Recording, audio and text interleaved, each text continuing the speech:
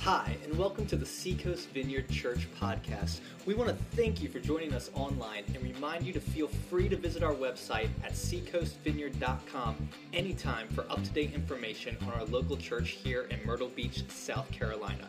If you would like to give financially to this ministry, whether that's a one-time gift or a recurring monthly gift, simply click on the Give tab at our website and give however God leads you. Now, we want you to enjoy this message from God's Word. Merry Christmas to everyone. You're ready for it, I assume? Only the women went, yeah. None of the guys just have this kind of look like, what? It's Christmas? Good to see everyone. My name's Tim. I'm the senior pastor here. And how many of you guys have heard of the song We Three Kings? Can anybody sing it? We Three Kings. Yeah, where did that come from? That's not in the Bible. What is that? I mean, three, but where did three come from? Actually, we don't know whether they're the kings or if there were three of them. Have you heard of the three wise men? Well, I think they were wise, but we don't know that there were three of them. That's kind of an assumption. We've been in a series called Spotlight where we've looked at Mary, a little bit of Zechariah and Elizabeth, and we looked at the shepherds last week. And this week, we're going to look at that group of guys that have been called the three kings, have been called the wise men, the Bible calls them the Magi, M-A-G-I. And we don't know how many there were, actually. They have kind of a reputation. People have even given them names down through the centuries and it just developed all kind of stories about them. But we want to go back to the story in the scripture and take a look at what they bring to the whole narrative of Christ coming to earth. That's been my journey, my adventure through this series, is when you see certain people, certain types of people in a biblical story, the first question I ask is, why did God let them be in there? I mean, why would they be in there? I mean, why? What do they bring to the story? If indeed this is a very special, it's not just a book, it's a group of books, 66 books compiled together that are so synchronized, it's crazy. And so in these books, when you see certain personalities and all, why would God allow these groups, this culture, to be a part of any one narrative or any one part of the story? They must bring something to it, or they wouldn't be in it. And so this morning we're going to look at the Magi. We're going to be over in Matthew 2. We'll read a couple of verses, and then we're going to skip down to verse 7 just for time's sake, and we'll read down to verse 12. So if you have your Bible or your app, it'll also be up on the screen as well. Matthew 2, and then we'll pray after I read this, and we'll jump into it.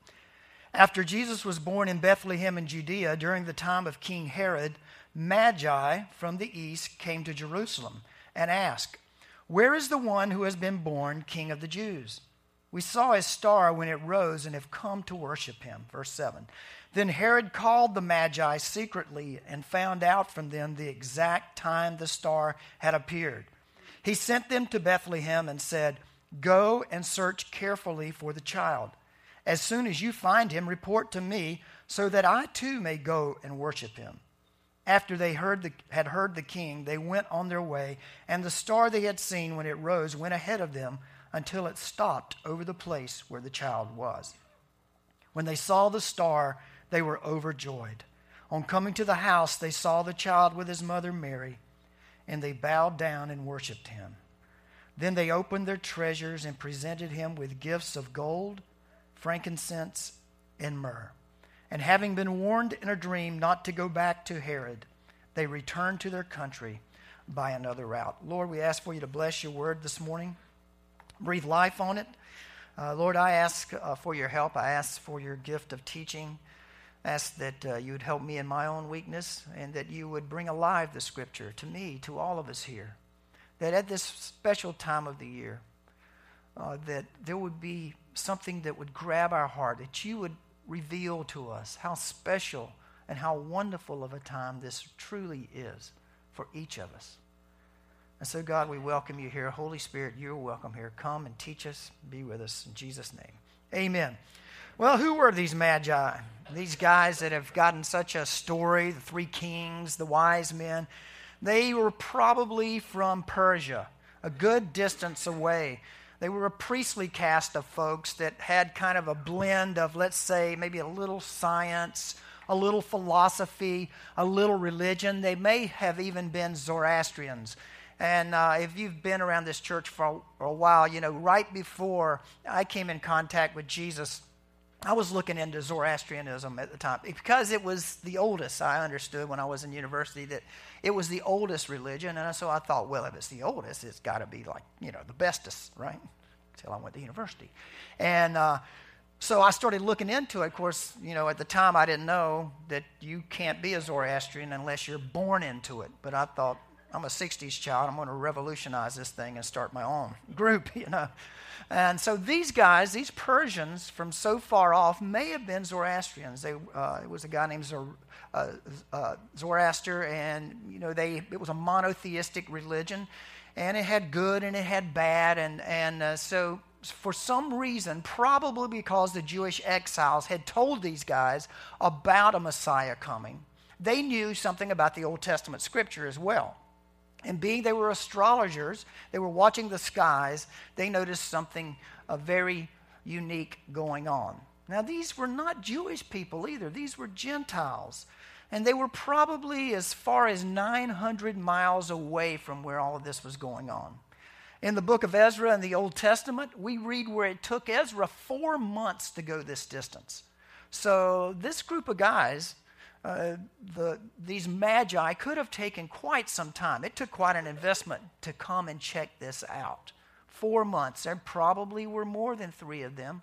We get the 3 from the gifts that they gave, but there was probably an entourage because they had to be supplies and they carried gifts and they had to travel long distances and set up tents, and so it was quite a commitment.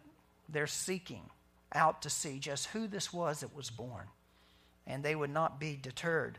Here's something else to remember in this story that we forget at Christmas time is that Jesus was about 2 years old by now. And I always wondered if Jesus had the terrible twos. You think,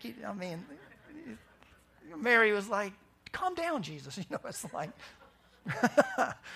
but he was probably around 2 years old as you read through the story of Herod killing off the firstborn and all of this. And then it was maybe, as I said, 4 months for the Magi to get there. And when they arrived, that's what we're going to look at today. Why would they go to Herod? Because Herod was the king. He was the man. They figured if anybody knew where this extraordinary person that had been prophesied about to be born, if anybody would know where he is, it would be the king.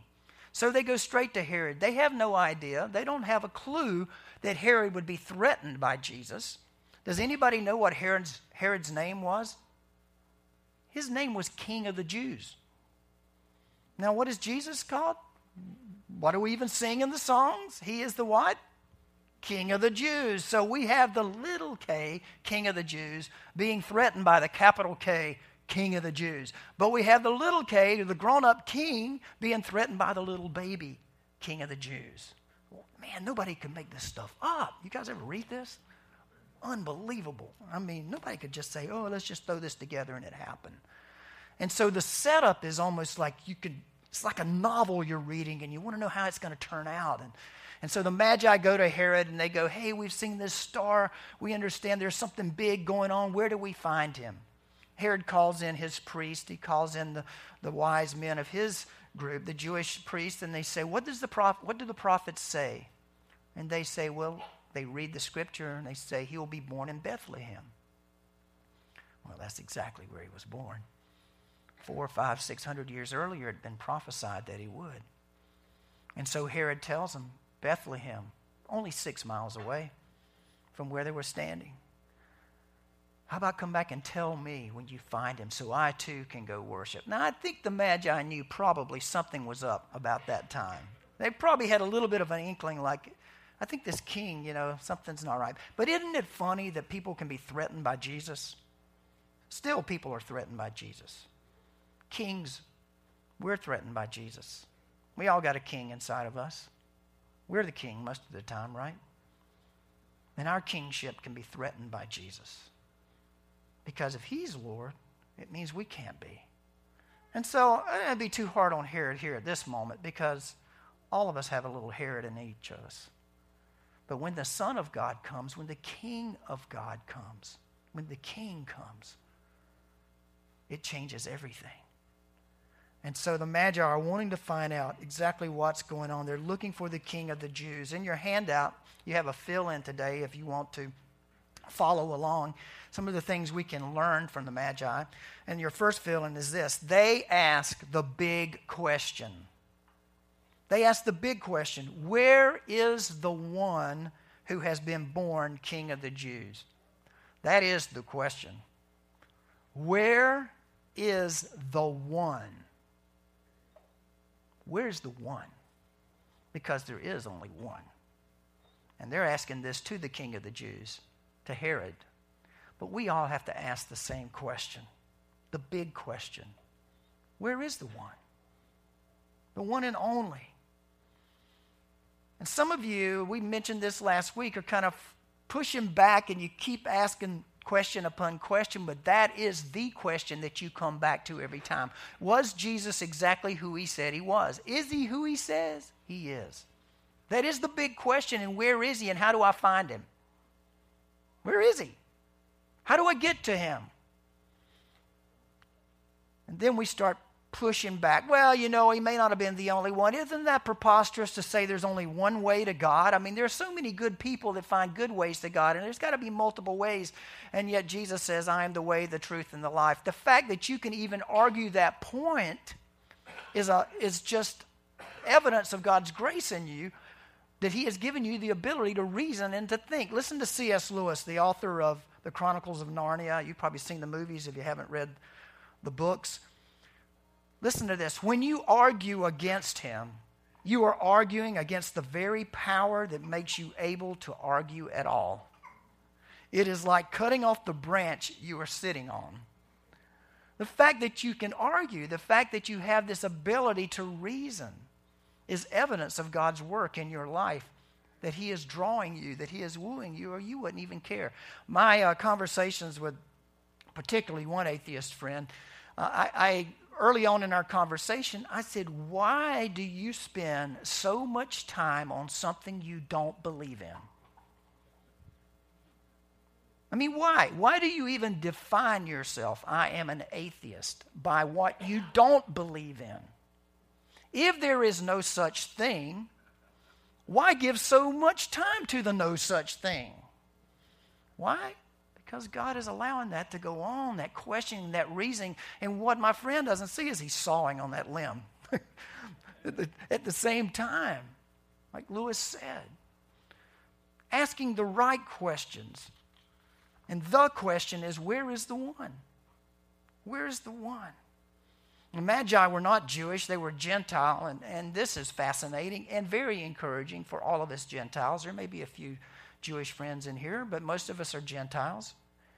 And that is that early on in Christmas, we get the picture of what God is going to do in Christ. Because over in Galatians 3:28, we will read that in Christ there is neither Jew nor Gentile. Early on in the story, God calls a group of foreign Gentiles to come and give testimony to the coming of Christ. Early on. And that is like an announcement that this changes everything. The coming of Christ is going to show the favor of God for every group. Not just the Jewish people anymore, but for every Gentile as well. So there's so much going on here. Now, they didn't just ask the question. You know how you talk with people and they're not really pursuing an answer? That's one of the friends I have, one of my atheist friends, is they're not really looking for an answer anymore. They just want to argue. But I argue with them because I like to argue. And so we get into it. But the next step that the Magi did is, and this is your next fill-in, they pursued an answer. They didn't just stop with the question. Look, after they had heard the king, they went on their way. They could have stayed there. They could have gone, hey, we're with the king. It's good to be with the king. Let's just hang out. We've come all this distance. We've paid this price. We've been on the road for 4 months. Why don't we just hang out here? This is a lot nicer than that little podunk town of Bethlehem. Let's stay in Jerusalem. Let's stay here. But they didn't. They pursued an answer.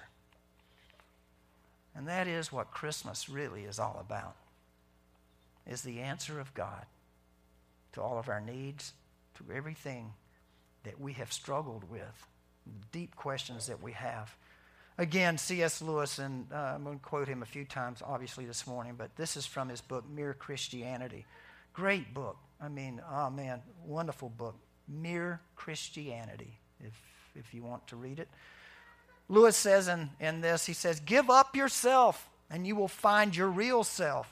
Lose your life and you will save it. Submit to death, death of your ambitions and favorite wishes every day, and death of your whole body in the end. Submit with every fiber of your being and you will find eternal life. Keep back nothing. Nothing that you have not given away will be really yours. Nothing in you that has not died will ever be raised from the dead. Look for yourself and you will find in the long run only hatred, loneliness, despair, rage, ruin, and decay. But look for Christ and you will find him. And with him, everything else thrown in. Beautiful.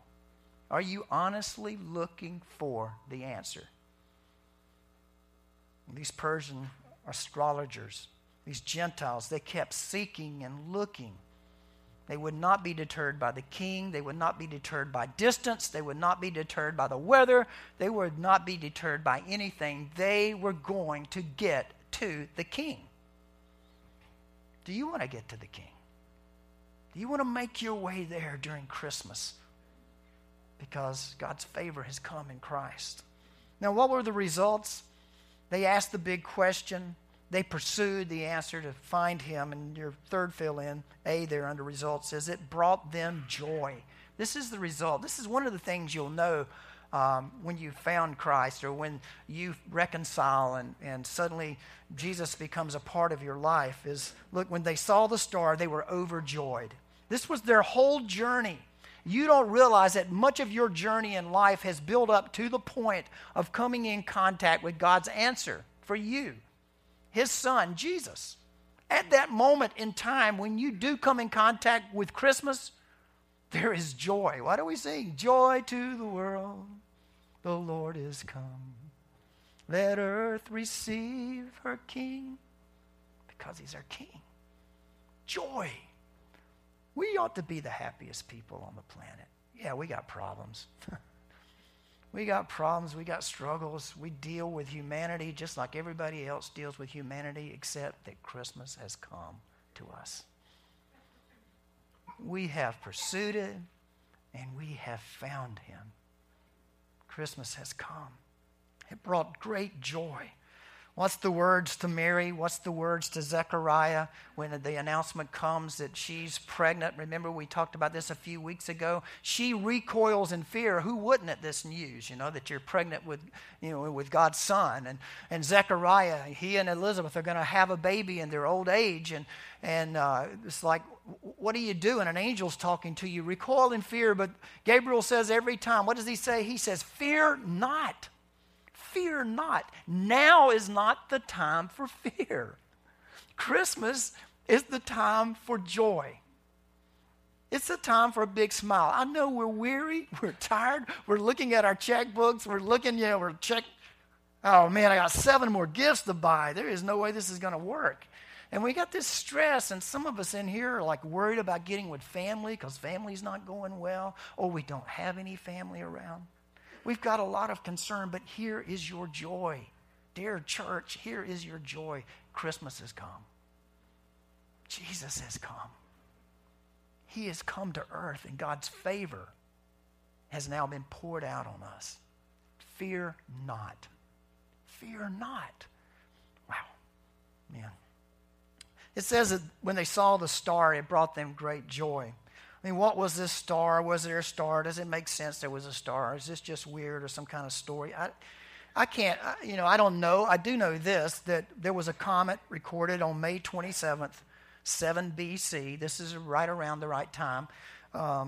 Was it Halley's Comet, or was it some alignment between Jupiter, Saturn, and the constellation Pisces? Jupiter representing God, Saturn represented the Jews. The constellation Pisces represented Palestine. So as Jupiter and as Saturn, God and Jews, moved toward Palestine, Pisces, then these astrologers saw God doing something in the heavens. That could have been it. Also, the Chinese and the Korean astronomers recorded in 5 BC of a huge comet that came across the sky. I don't know. I just find it fascinating that we have so many options, that there is some tangible proof that something was going on. And that does my heart good. It just makes me even more joyful that God gives us this. Then there's the Old Testament writings and the prophecies that this Gentile group had been told by probably the Jewish exiles that indeed for hundreds of years this had been prophesied and this has been talked about. Isn't it funny that a Gentile group of foreigners with a different religion could recognize it, but the very people that it was sent to didn't? Man, it goes right past us sometimes. Others get it, and we miss it. Fascinating. But I guess you get what you're looking for, huh? If you see him, then you can take it into your heart. So you seek and you pursue, and when you find, this joy comes to your life that you never had before. Never before. I watch lives change over the last 43 years of Karen and I walking and following Jesus. I've watched so many of you guys and friends. I have watched the proof of God's great power and beauty come into marriages and come into individuals, and I have seen their affections change, their goals change in life. And this gives me great joy, and it gives the people great joy who have experienced Christ coming in their lives. I've experienced the love of God in my life in a new way the past 43 years that I never knew before. Forgiveness and hope and reconciliation. I mean, the sunsets look different. The water looks different. I always loved the water. But it looks different with Christmas. It just looks different. Jesus is talking to his best friends in John 15:11, and he says this, I have told you this so that my joy may be in you, and that your joy may be complete. You see, the coming of Christmas is supposed to complete our joy. It should be such a wonderful thing that it overwhelms us at times. On Christmas Eve, this room's going to be filled 3 times. And I hope the smiles are brighter than the candles. We should, again, even with the angst that you may be going through, let me tell you, the good news is still better news than your bad news. The good news is better news than your bad news. Your bad news cannot be worse than the good news is good. And therefore there is joy in Christmas. Joy. Some of us, it does take God revealing himself maybe on the ocean or somewhere. Somehow he grabs our attention and we realize there's life here. There's a man named Francis Collins, Dr. Francis Collins, who was head of the Human Genome Project and now is director for the National Institutes of Health. Smart dude. And he had his moment in time. I want you to watch his testimony here for just a couple of minutes. One wonderful, beautiful afternoon, as I was now a medical resident, and one of those rare moments where I had a little time off, I went hiking in the Cascade Mountains in the northwest of the United States. I'd never been west of the Rockies. I was, a kid from a small farm, hadn't done that much traveling. It was a sunny day, the sky was perfectly blue, and I had that experience that we occasionally are given of being cleared of all of the distractions that otherwise get in the way of thinking about what really matters. And I left the car and walked up a hiking trail. I had no idea where I was. It's a wonder I didn't get lost. Walking up this trail with the blue sky and the sunshine and a little bit of Christmas in the air, birds that I didn't recognize around that looked really quite marvelous. And as I walked up that trail, I turned a corner, and there had been sort of a steep cliff beside me, so I couldn't see what would be on the other side. And as I turned that corner, there was a sheer cliff face in front of me. at the top of which there must have been a small trickle of moisture that had been trickling all summer and probably there for hundreds of thousands of years. And because we were up in the colder climate, as that trickle came down the cliff, it froze.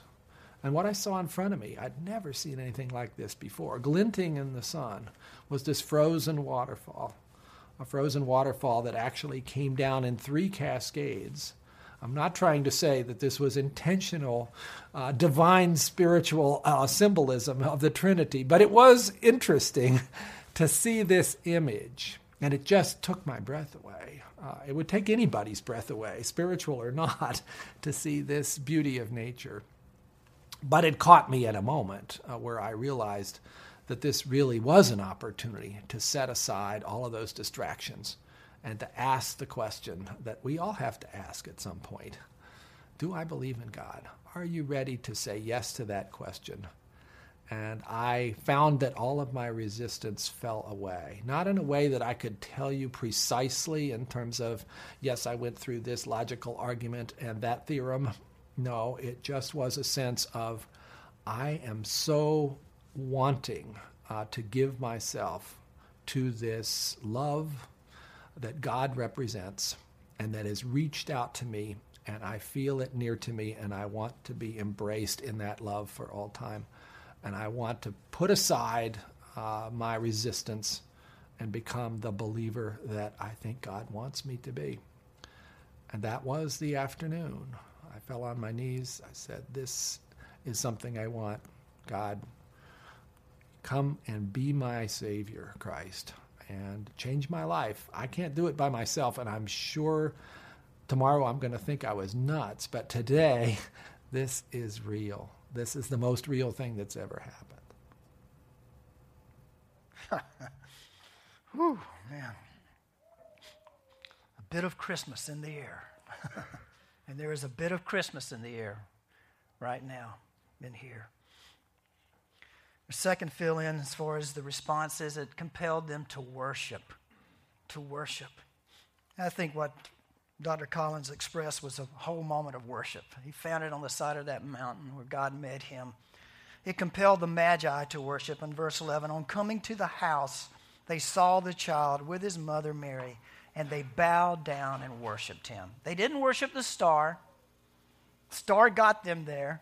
It helped get them there. It was part of like the 3 waterfalls that Francis is talking about. It got them there. It helped lead them there, but they didn't worship the star. They wanted to get to Jesus.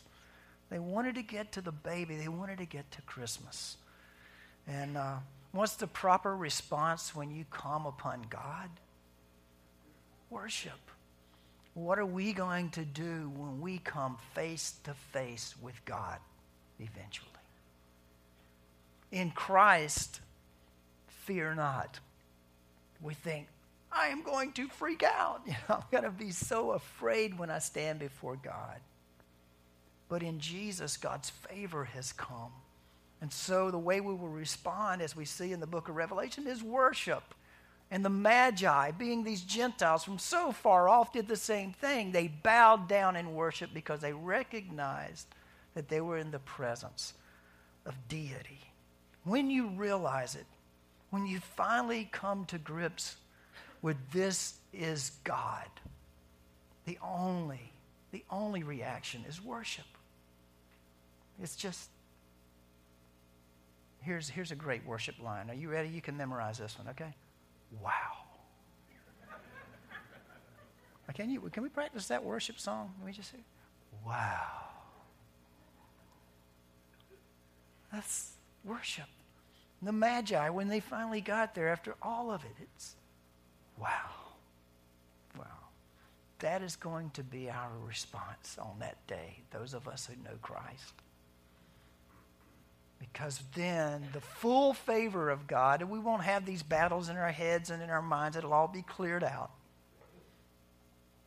And as Jesus prayed in John 15, our joy will be made complete. Wow. But it starts with Christmas. It starts with now. Even the Magi, people weren't raised in this, saw it, recognized it. And then your last fill-in is it released them to be generous, joyful, worshiped. And look what they did in verse 11. Then they opened their treasures and presented him with gifts of gold, frankincense, and myrrh. That's a normal response too when you come upon deity, when you come upon God, when you come upon Jesus, when someone has touched your life in such a way as you just open up the treasures of your life and you go, I just want to give you everything I have. And that's exactly what they did. And they had carried this for a long way. Gold, well, that was the tender of the day. Gold is spoken of as more than anything in the Bible when it comes to value. It's mentioned again and again and again. And so it was their money, basically, that they gave. And they poured it out on Jesus. And then frankincense and myrrh. Frankincense is this incense. Next year I want to remember this, to have some of this burning in here. Frankincense and that was used. It was a beautiful aroma. It came from a tree. And it was very special. And then myrrh is this gum, this very special gum that they would anoint things with. And it also had a beautiful odor to it. And so, I mean, you have gold, the value. I mean, people have done all kind of things with the three gifts. But the big thing is that they gave. It opened their hearts to generosity. It disarmed them from selfishness. And they opened their hearts and they gave. That's part of the evidence of Christmas having come to our lives. I mean, how we give of ourselves, how we give to our children as far as the story of Christ in our lives. So those of you who follow Jesus, have you given the story away? Have you opened the lid of your life and the experience of Jesus in your life and what he's done for you? And have you opened the lid and said, children, come see, come look at what the coming of Christ has done for your dad, for your mom. Come look and see. If you told your friends, opened up the treasure chest and said, I don't want to keep this to myself. I want to share it because he's the king and he's come to earth. He's come. The decisions in life, that's part of the treasure chest. I don't take a step. Lord, I want to know, how do I give my time? How do I give myself to you? What do I do, Lord? And we're at his disposal, and our money, our goods, the things we have, all of that. When Christmas comes to us, we become a much more generous people. We become a worshiping people. We become a joyful people. I had a friend who was about to get this. You know, he was really close. And this wasn't in this church. This was years ago at another church I was serving at. But I get this phone call one day, and he's an old surfing buddy. And he lives far away, and he says, hey, Tim, I want to start tithing to your church. I was like, really? Is something happened? No, but God's, if there is a God, he's been really good to me. If there is a God. And I'm just thinking I should do something with this. I should recognize how good it was really a funny conversation. And I think I should do this. And my mom taught me about giving 10% of my income. And so I want to give 10%. For about 6 months, we got a check every single 2 weeks. He worked for the government. And we got a check every 2 weeks from him for like 6 months. And I'm not sure whatever happened. He was all over the world at the time doing some things. But I thought, wow, he is kind of like the Magi. He's come from a far distance. He's about to make that point, but he sees that the giving of God is so wonderful and so elaborate and just exquisite that he wants to open his treasure chest as well, and he wants to bless. Now, what you can't see in this story, and what the Magi didn't know in this story either, is that this money that they gave probably financed Mary and Joseph and Jesus' trip to Egypt to get away from Herod, because they didn't have anything. So you just don't ever know. When you become a generous person, you just never know how God is going to use your generosity in his will. Because they had to take off right after this. Herod was killing all the little boys in the land trying to get to Jesus. So they had to go and live in Egypt for a while. And where did they get the money to do that from? The Magi. The Magi. Does your faith, does Christmas affect the generosity of your heart? I think that's one way we can see if Christmas has really come. So here we are this morning. We didn't travel 4 months to get here. 900 miles, our camels aren't parked outside. We didn't get a star to get us here. It was probably the ocean that got us to Myrtle Beach. But we're here. We're here, and it's Christmas. And we're reminded that the Christ child has come. And with it has come the favor of God. For all of us, yeah. Fear not. Fear not. For a Savior has come. The King of the Jews. Jesus has come. And with him has come joy, forgiveness, and new life for each of us. We used to sing about, I've found Jesus, I've found Jesus, I've found Jesus. And I still say that occasionally, but I don't think that's what it is. I think he found us. All of that searching and that seeking is simply his gift to us, just like the Magi, drawing them to himself. Has Christmas come to you yet? You made your journey? Are you there? Let's pray. We hope you enjoyed this week's podcast from Seacoast Vineyard Church in Myrtle Beach, South Carolina. We look forward to you joining us next time on iTunes or at our website, www.seacoastvineyard.com.